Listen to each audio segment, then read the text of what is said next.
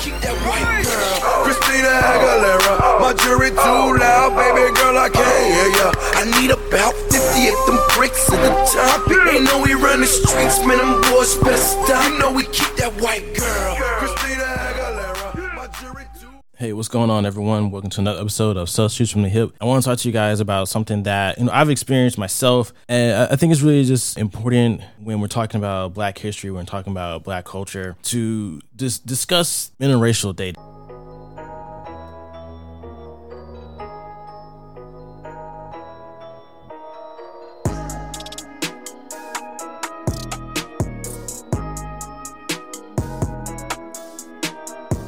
I talked about interracial dating a long time ago. That was a good while ago.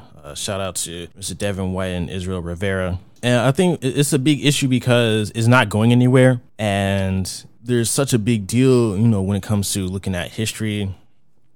Once upon a time, it was illegal for a white person to marry a Black person. And it was considered, taboo even after it became legal in many areas for a very, very long time. When you consider that the people who are Black now are not quite as dark on average as people who came straight from Africa, you have to imagine that there was some amount of mixing, and a lot of that was not really consensual, unfortunately. There's so much that kind of swirls around interracial dating in America. When I'm talking about interracial dating right now, I'm not really talking about the entirety of interracial dating. Like, the most common relationship that's interracial that we have in America is a white male and woman of Asian descent. And they tend to mesh a little bit better than a lot of other groups. Like, I'm not really talking about, a person from Mexico and a person from Puerto Rico getting together, but specifically about Black men and Black women being with someone who is not Black. And, there's some negative stereotypes that kind of float around that,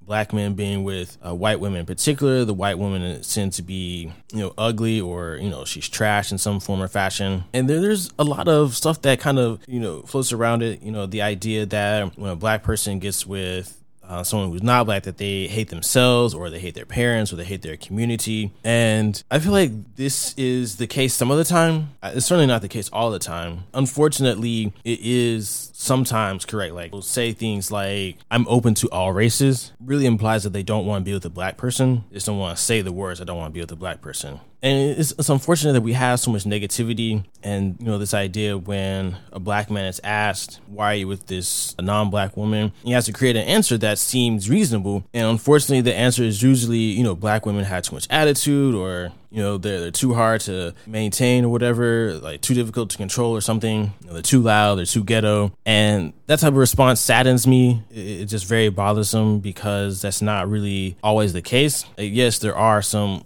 Black women that are loud, but there are many that are not. There are some Black women that are ghetto, but there are many that are not. It's unfortunate, because we should want everyone to be able to love who they want to love. We should want everyone to be able to be in a relationship with whoever they want to be in a relationship with. But it's hard to ignore a lot of the underlying issues that often come up when we're talking about interracial dating, specifically like a Black man and like a white woman. White women don't really get Black men that are the best at their socioeconomic bracket. There's a tendency for them to get the worst versions of people that are in their bracket. White women typically that can get a white man from their bracket are not even interested in Black men. And that's the crazy part. When a white woman decides to be with a Black person, is usually because the white people don't really like her. Now, this is not universal, and I will not include celebrities within this group, but if you look at most regular people, if the white woman is very attractive to white men in general, if she associates herself with white men in general, she's not likely to want to be with a Black person. And that's the unfortunate or fortunate truth of it. That's just how it is. So when you look at that, there's this idea that if the white girl is coming over to be with Black people, white people don't want her, then why should Black people want her?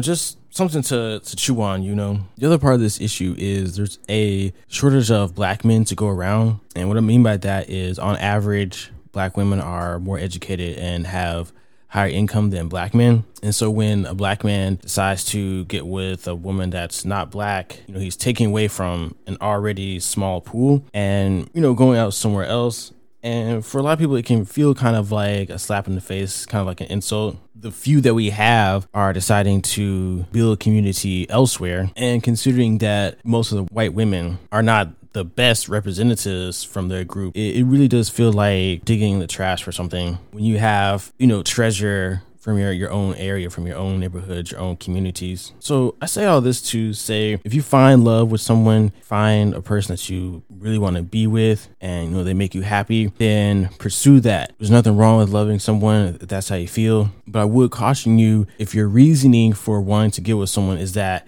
you dislike a different group of people, there's a problem there. Your reason for getting with someone should never be, I don't like these other people, so I'm gonna get with this person over here. You don't want your foundation for your relationship to be something negative. It's very telling if you have to defend your love, if you have to explain your choices. It doesn't seem like a good start to me. Loving your partner should be easy.